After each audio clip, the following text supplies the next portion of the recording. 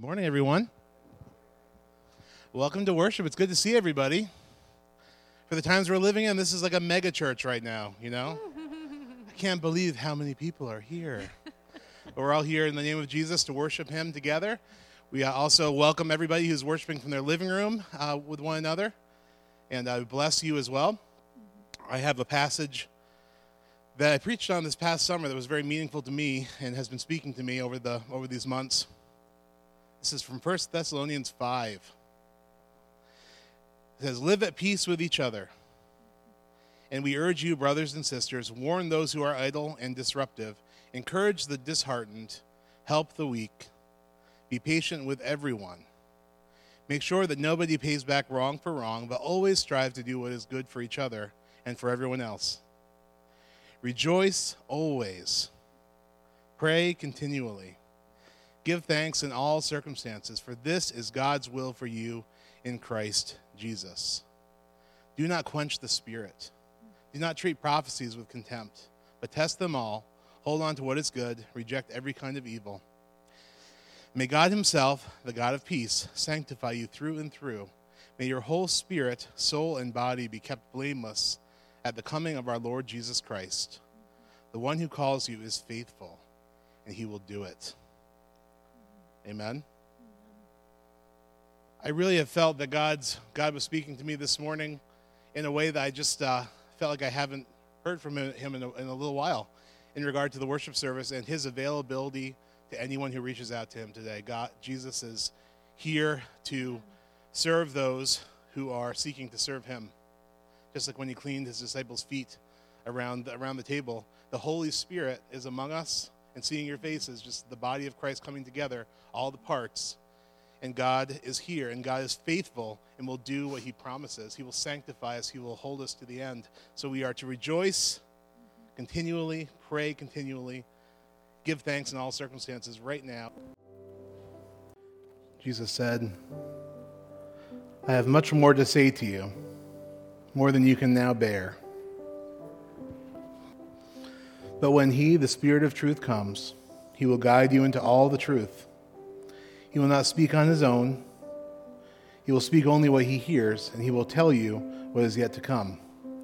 He will glorify me, because it is from me that he will receive what he will make known to you. All that belongs to the Father is mine. That is why I said, the Spirit will receive from me what he will make known to you." Father God, this morning we recognize the unseen in the natural realm, but the reality nonetheless, that you have given us your Holy Spirit. That in you, each of us has a deposit of the Spirit of Christ to guide us into all truth, to reveal to us the words of the Father, to comfort us, to strengthen us, to remind us of your words, and to help us to put them into practice and to be your disciples. For each person here, Lord, this morning, I pray that your Spirit would rise up within them, God. That you would burn in our hearts, God, and that you would make known to us the words of the Father, the provision and strength to follow. I pray this for your people this morning. In the name of Jesus, amen. During that time of worship that was such a blessing, I was thinking about the words of Christ. You know, the red words that we're reading in the Bible. We're in Matthew 5-7 in the Sermon on the Mount. It's pretty much just all of the words of Jesus. And hard sayings, some difficult, challenging sayings and commands where Jesus is saying, we're not here to throw the law away. I'm here to tell you what the law is really about. I'm here to refine it and to tell you what's underneath it so that you can follow God more faithfully. And it's a real challenging portrayal of following him. I was thinking about a time when Jesus shared with the crowd that was following him that unless they ate his flesh and drank his blood, they could have no part in him. And because that seemed like a really offensive idea to that crowd, which well it should, many people walked away, not understanding that Jesus was talking figuratively about his taking in himself for salvation and life. There was an offense at Jesus' words, and he didn't really make an effort to explain what he meant before many people in the crowd walked away. But for those who stayed behind, they got to experience the provision of God's presence and his power in Jesus' body and blood, not just his death and resurrection, but his life living with them in that moment. Those people got to sit around a campfire with Jesus at night and hear his words to them and to even experience his touch in their lives and his comfort, his strength, lifting them up and helping them. And that is the promise with these hard teachings of Jesus from Sermon on the Mount, that if you stick with Jesus and you don't walk away just because something seems hard or impossible, that you will find that what's impossible with men is possible with God, and Jesus himself will be your provision. Jesus will be there not only to instruct you on how to live, like in the sermon, he'll be there to help you do it, to fill you by his Holy Spirit, to live a different kind of life, to express the true humanity that God intended in the world before everything got messed up by sin, to be fully alive, fully human, living life, as Jesus says, to the full, not just existing. So if we don't turn away, if we keep following Jesus, we will find a gift of his presence and his actual strength, comfort, and grace to do the things he calls us to. So the time is not to lower the bar on following Jesus. The time is to raise the bar and stick with Jesus, because it's in him that we're able to do this stuff, to live this life that God's called us to. So today, we're going to be looking at Matthew 5, and we're going to be in a short section, verse 33 to verse 37. But before we get into that teaching, I would actually like to pray that God would speak to us and work in our lives as we hear these challenging words of Jesus, and that we would be comforted with the presence of the Holy Spirit to know that we can, if we choose to take him at his word, he will meet us and help us. So Lord, I lift up your people. We thank you for the gift of the scriptures, of your living word, Jesus Christ, who is living and active in this place right now.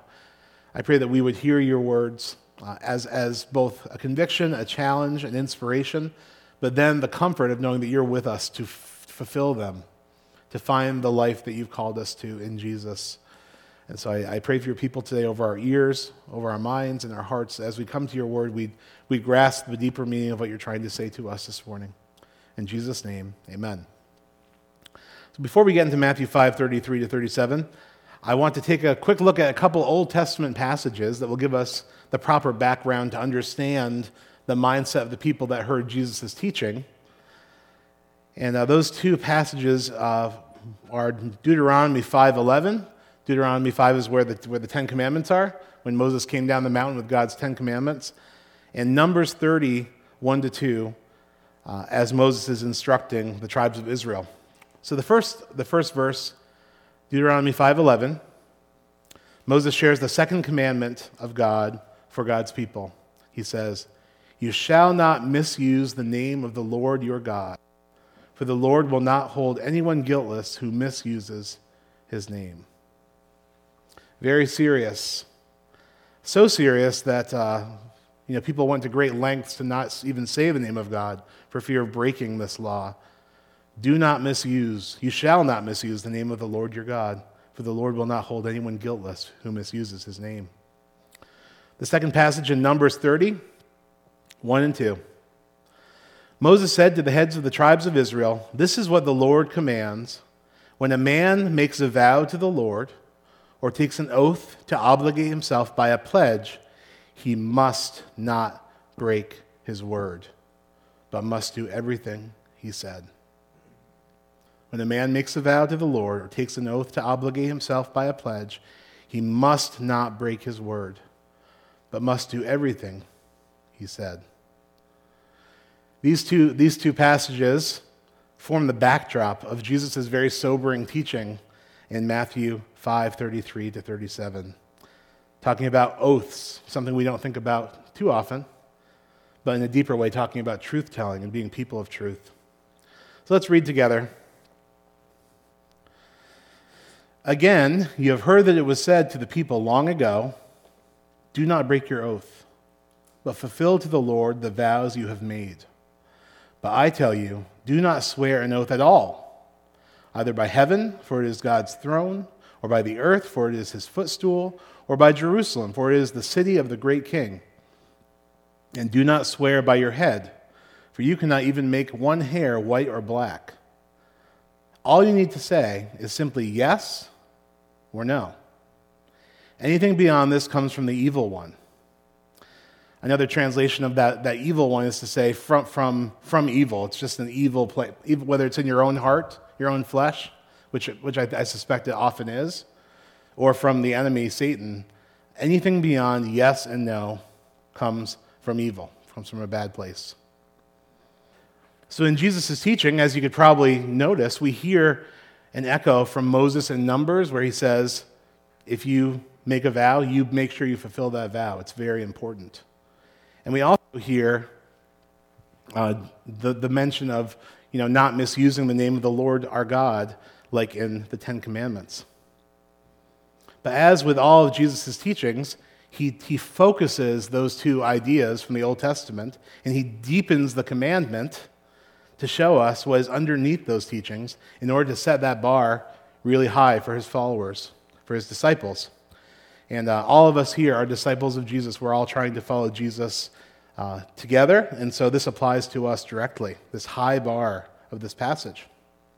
Our passage today about oaths, about being people of truth, it comes right on the heels of last week's teaching on adultery and divorce, and functions like this bird's eye view commandment, helping us to see the deeper piece of both of those teachings. Today's teaching is really not just about oaths, which sounds like something kind of foreign to us in our modern context, but today's teaching is really about truth-telling.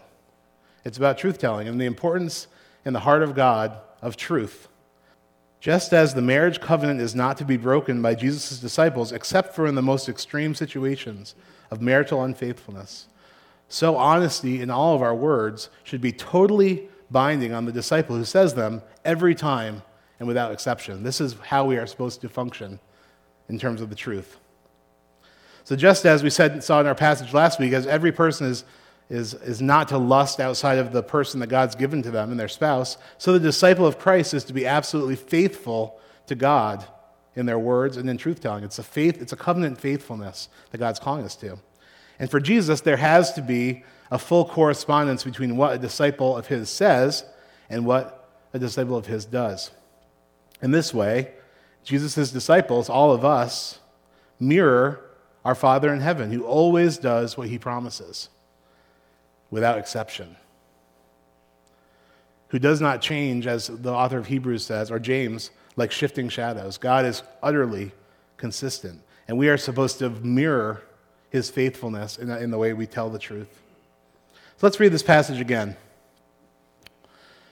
Again, you've heard that it was said to the people long ago, do not break your oath, but fulfill to the Lord the vows you have made. But I tell you, do not swear an oath at all, either by heaven, for it is God's throne, or by the earth, for it is his footstool, or by Jerusalem, for it is the city of the great king. And do not swear by your head, for you cannot make even one hair white or black. All you need to say is simply yes or no. Anything beyond this comes from the evil one. It can be heard in this teaching from Jesus that in his day, words were being messed with. There were approximations of truth happening. And there was this sort of sense of what you swear on is how you determine whether this is a true word. So if I just tell you something, that's not good enough. I have to swear by something bigger than myself in order to let you know that I'm actually being truthful this time. It was a slippery kind of scenario in which Jesus is introducing this truth. So people it says, swearing by heaven, swearing by earth, swearing by Jerusalem, getting more and more imaginative, and finally swearing by oneself that they're telling the truth. So Jesus really counters this, what I call, it's a moving target of truth. It's a moving target of truth by requiring that his disciples bear absolute testimony of truth in everything they say whether they say yes or no. For Jesus, there has to be a correspondence between what we say we're going to do and what we end up doing. The whole goal is that no one should ever think, through an interaction with one of Jesus' disciples, that that disciple is unreliable. A disciple of Christ is someone that's known to speak the truth always. So Jesus' followers are told, don't take oaths at all. Forget about swearing by heaven or by earth or by your head. Just stop with the whole oath thing altogether. Don't add flowery language connecting your promises to God or a higher reality in some way. When you speak as a disciple of Christ, may it be that people are automatically understanding that you're speaking the truth and that you will do what you say you're going to do. It's very stark. So what's at stake with this? I mean, this seems like, again, sometimes something that is minor to us. Sometimes we breeze by a teaching like this, but it's so important to Jesus. What's at stake? When Jesus' disciples do not do what they say they're going to do and don't live by the truth, it cheapens the way that disciple sees God and God's faithfulness. It's very damaging to even yourself. So when you have a moving target of truth, and when you say things that you don't do, it actually hurts you, first and foremost. It damages even your ability to see God clearly and what he can do in your life. And secondly, if Jesus' followers cannot keep their word, then it makes everyone else around them, whether on a conscious or unconscious level, doubt God, who is utterly faithful to his word. It damages the person who sins in not telling the truth and not keeping their word, and it damages other people as well. There's a huge fallout. Yes, according to Jesus, has to mean yes, exactly yes. And no must mean no. Nothing further. This commandment to Jesus' disciples that they are to tell the truth always is a direct reflection of God's character, which we read earlier in 1 Thessalonians 5:23, where it says, "May God himself, the God of peace, sanctify you through and through. May your whole spirit, soul, and body be kept blameless at the coming of our Lord, Jesus Christ. The one who calls you is faithful, and he will do it." May it be said of every disciple of Jesus, if that person says they're going to do it, they'll be faithful to do it, because that's what our God does. God is absolutely faithful to what he says he will do at all times, and we have to be like him so that we can all experience and trust God as we should, from inside of our own self to the people around us. The more reliable we are, the more we rely on God, the more others who interact with us will rely on him as well, who is absolutely faithful in everything, always. Jesus is also countering the problem in his day of religious people who are trying to avoid swearing by God's name, so they're not technically breaking the Ten Commandments. You shall not take the Lord of your name, God's name in vain. So they began swearing on lesser things than God in order to get out of using God's name. So they started swearing on heaven. You know, I'm not using the Lord's name in vain. I'm swearing on heaven. I'm not technically wrong here. Or swearing on earth. You know, I'm not technically doing anything wrong. I'm swearing by the earth, you know. Or swearing on Jerusalem. So so religious folks had kind of bypassed the absolute requirement for truth in a disciple and not making oaths, and said, you know what, we're not going to take God's name in vain, but we're going to swear on just about everything else we can imagine, right down to our heads. So still, our word is not good enough. Jesus, and as religious as that sounds, as holy as that sounds, to say something like, oh, I swear on the Bible, or I swear on heaven, or I swear on earth, Jesus is not okay with those kinds of shenanigans. It's just not. You know, he says, let your yes be yes and your no be no. Anything beyond that comes from the evil one. Your word has to be enough. I'm not okay with a moving target of truth. So again, correspondence between what a believer, a disciple says and what they do is of utmost importance. And if you know that you might not be able to fulfill an obligation, just say no, or just say, I don't know. We'll talk at a different time. That's very important. As much as this idea of swearing an oath seems like an alien concept to us in the modern day, if you really get to the bottom of what Jesus is saying in this passage, he's definitely talking about being a truth person. He's talking about you say yes, you do it. When you say no, you don't do it. And anything beyond that is unacceptable.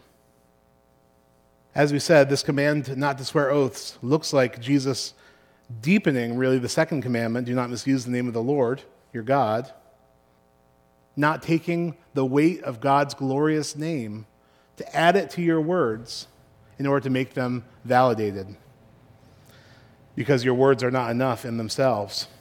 Not saying, I swear on God's name, because in doing this, you're taking your feeble track record of not telling the truth, adding God to it to make it credible. It's just a misuse of God's name. It's adjusting truth. It's making truth into that moving target. So once again, we are being challenged by Jesus and by the Holy Spirit within us to take this commandment of Jesus about oaths and truth-telling utterly seriously and to run it like a grid across our lives and see if there's any false way in us. Just because it seems like a small thing many times to us doesn't mean it's a small thing. And I think the reason we don't take it seriously is because of our own sinfulness, our own flesh, and how we try to wiggle in and out of different things and inconsistencies in us. But God says, look Jesus' teaching right in the eye and use it to measure your life. Use it as a template for transformation, Use it as a template for transformation. In what ways does Jesus' challenge here, if I'm desiring to follow Jesus, in what ways is his challenge to have my words correspond with truth? In what ways does that upset the way I live my life, upset the decisions I make and how I choose to conduct myself? And then, as we stick with Jesus, we have Jesus' presence, power, and the work of his Holy Spirit in us to help us become a person of truth. Even if we are missing that mark really bad right now, we all have the strength of God to begin living in a different kind of way. I think that if you take this commandment to not take an oath, but to simply have your yes mean yes and your no mean no, if you take this to heart, this is the kind of thing that's very simple, but it will transform your life. It will transform you from one type of person to another type of person. How many of you have known someone that was just utterly honest? Like, you're just surprised by how honest they are. I mean, I have some people in my life where I just know they're doing something in an odd kind of way. I know the reason because they're trying to keep their word. And it's just such a refreshing and amazing thing and very convicting as well. I read a story about a man who had a little league, and they had like batting and swinging and pitching practice all summer for 3 hours in the afternoon, Monday through Friday. And there was a time when there was this huge heat wave that happened, and so many of the parents kept their kids at home and kept them away from that heat.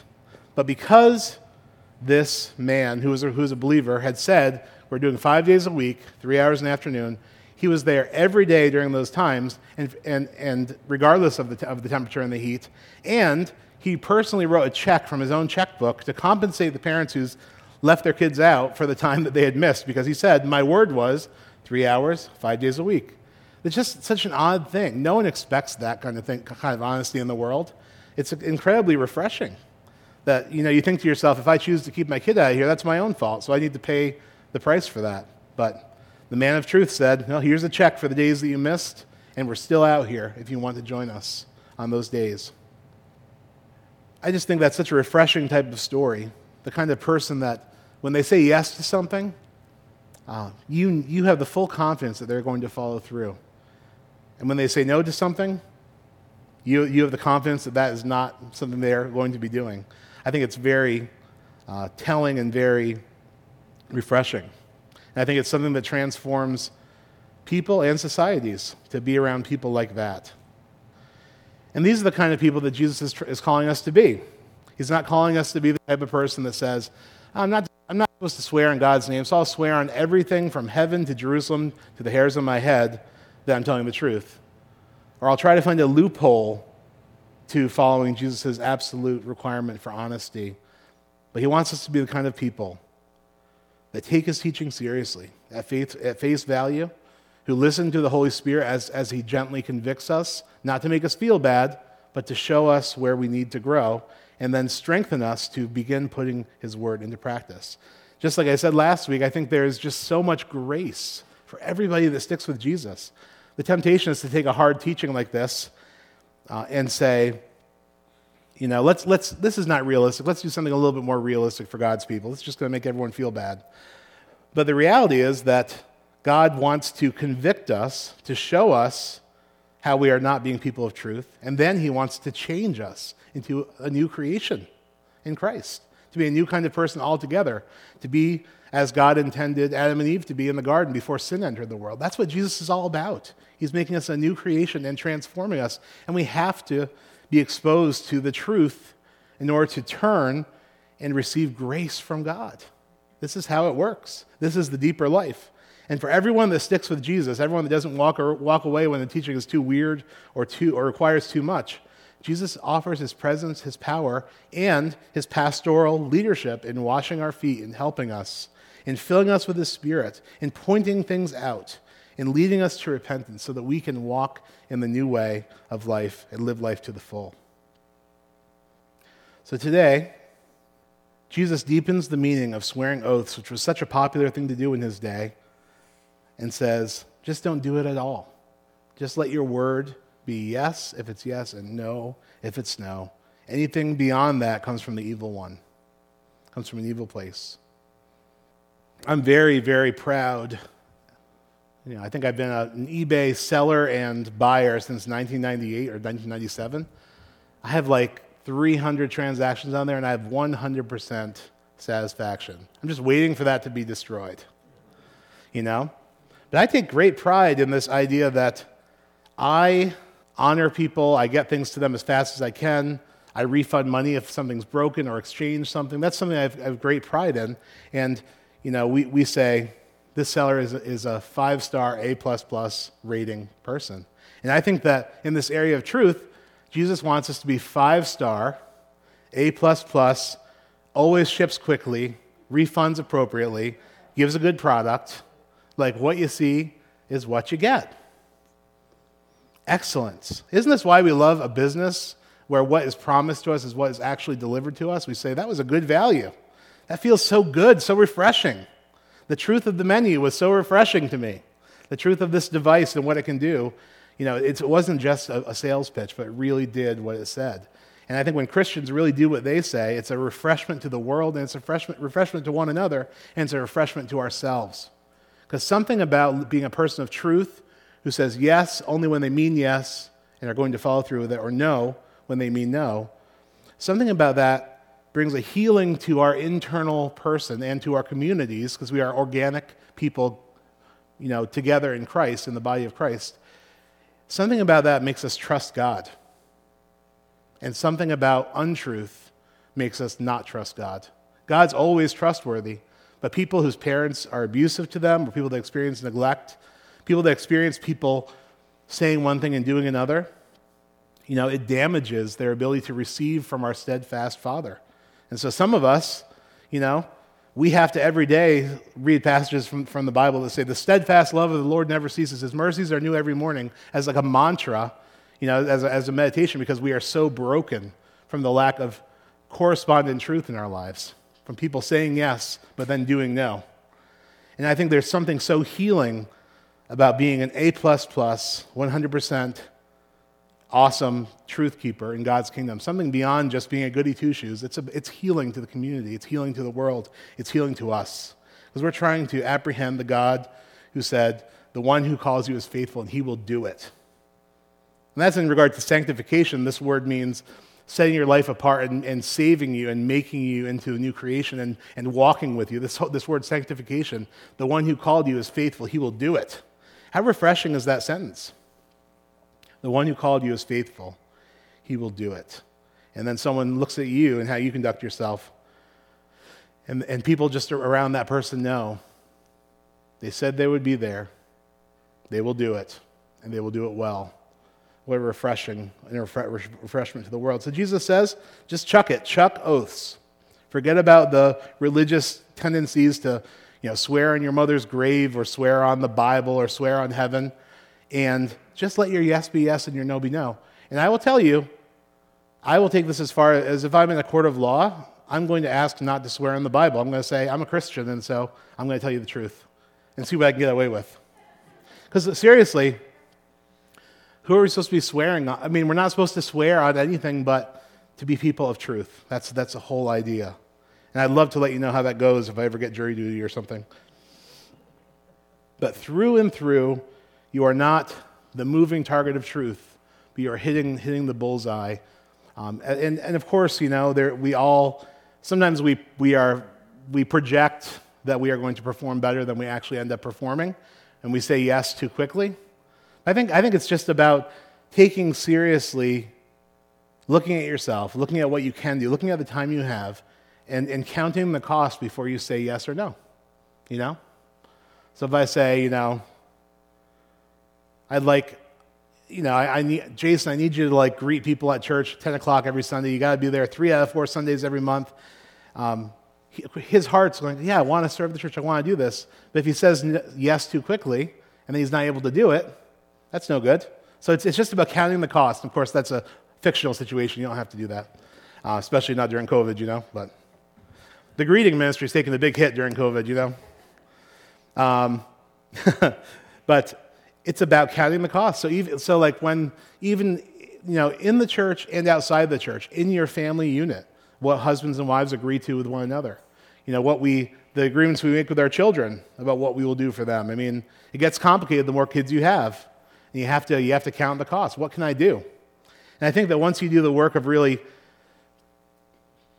being bound by your word, you just are more reflective. You say no better. All the leadership books are like, the power of saying no makes you more productive in the things you say yes to. That's a spiritual, inviolable principle from God. It's a great discipline to be a Jesus person whose yes means yes, whose no means no. He stays away from that evil place where we think we can do more and we don't count the cost and we end up letting people down in a way that is damaging to them and to us. So Jesus says, just be true through and through. Another way to think about this, and in a way that has occurred to me as I've been reflecting on this passage over the last couple of weeks, is this idea of God's presence in the everyday mundane decisions that we make. He talks about not swearing on heaven, not swearing on the earth, not swearing on Jerusalem, not swearing on your head. And the whole idea of people swearing on these various things was to get some distance between them and God so they couldn't be accused of saying, oh, I swore an oath to God, then I broke it. Now, I only swore the oath to heaven. It wasn't God, These approximations of truth and kind of wiggling in their theology. But the point that Jesus makes is, you think you're evading swearing in God's name and thus fulfilling his command by saying you swear on heaven, but guess what? Heaven is God's throne. He's there too.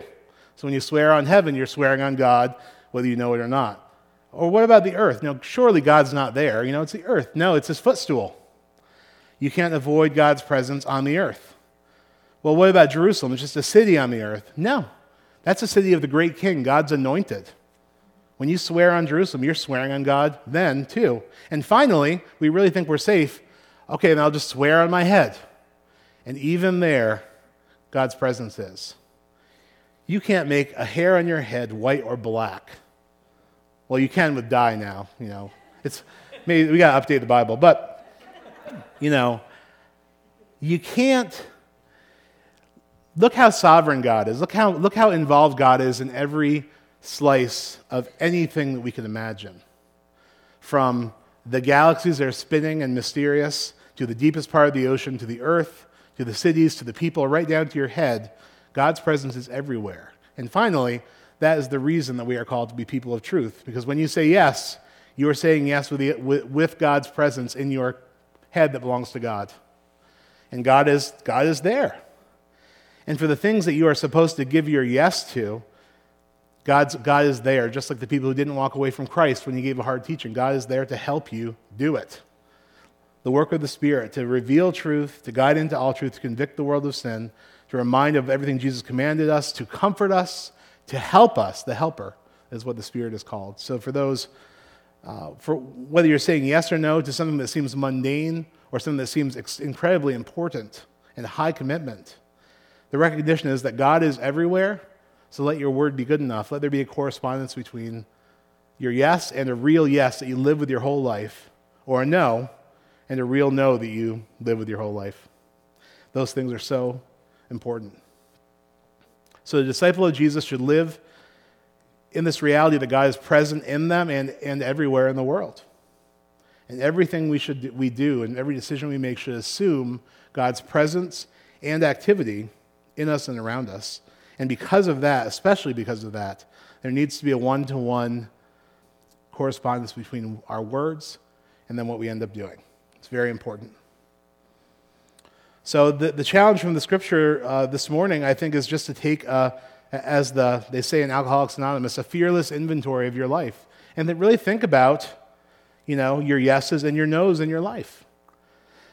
I know that a lot of things have just been a big no during COVID, but many people have said that that's actually been very helpful to them because they're not the type of people that are able to say no. So COVID's forced them to say no, and they've actually found good stuff in that. But in everyday life, we have to think about our commitments. The big ones, we've made some big yeses. We've committed to communities, we've committed to marriages, we've committed to families and to church, to our church body, to our place of business. We've committed and given a big yes to those places. But then there's the small yeses and the small nos in the smaller parts of our life that seem inconsequential. But even in those places, God's presence is there, and God is expecting us to correspond our yeses and our nos to what we actually do. So in which big picture yeses do we need to stop neglecting those yeses and fulfill the obligation that we have, really the promise we made to people in this world and to the Lord, and follow through on those big yeses? What are some of those little yeses that you've made that probably should have been nos because you're not doing them? And we need to repent. We need to go back and say, I didn't count the costs. I need to go back. I need to fix this. And at the end of the day, that we can be a people who, when our yes is yes, our no is no. No more approximations of truth. No more moving targets. No more scaling of words with bigger and bigger promises that we're swearing by. But just 100% A++ seller and buyer. Because it's much more important than an eBay reputation, how you live your life. It's either helping you or it's hurting you. It's either helping your community or it's hurting your community. It's either helping the witness of Christ in the world or it's damaging it, right?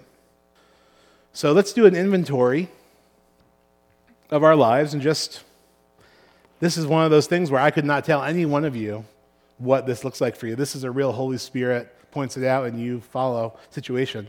And the promise is God will help us to follow through in our commitments.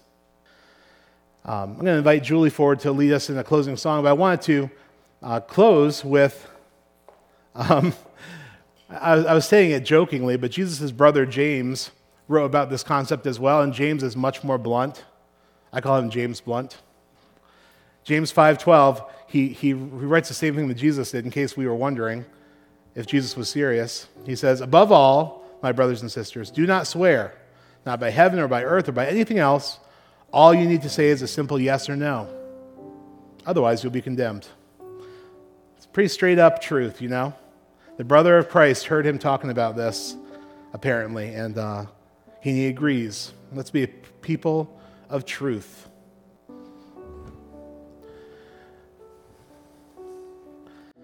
We are all drinking from the fire hose of Jesus' teaching together. There's a lot that needs to happen, but maybe your prayers, like mine was as I stood to worship just now. I know I need help in this area. Help me to do this, Jesus. Help me to walk in your truth, in the truth. We pray for us as we close today. Father, I pray for your people. We want to be a people sanctified by you. And we know that you're the one who called us and you promised to do it. So we trust you and we trust your work. I pray, Lord, that we would fearlessly go after the parts of our lives that are not corresponding to our words. We'd live up to the things we've said yes to. That we'd say no to some things that we shouldn't have said yes to. And we grow into a people of truth who are good for both ourselves and for the people around us. That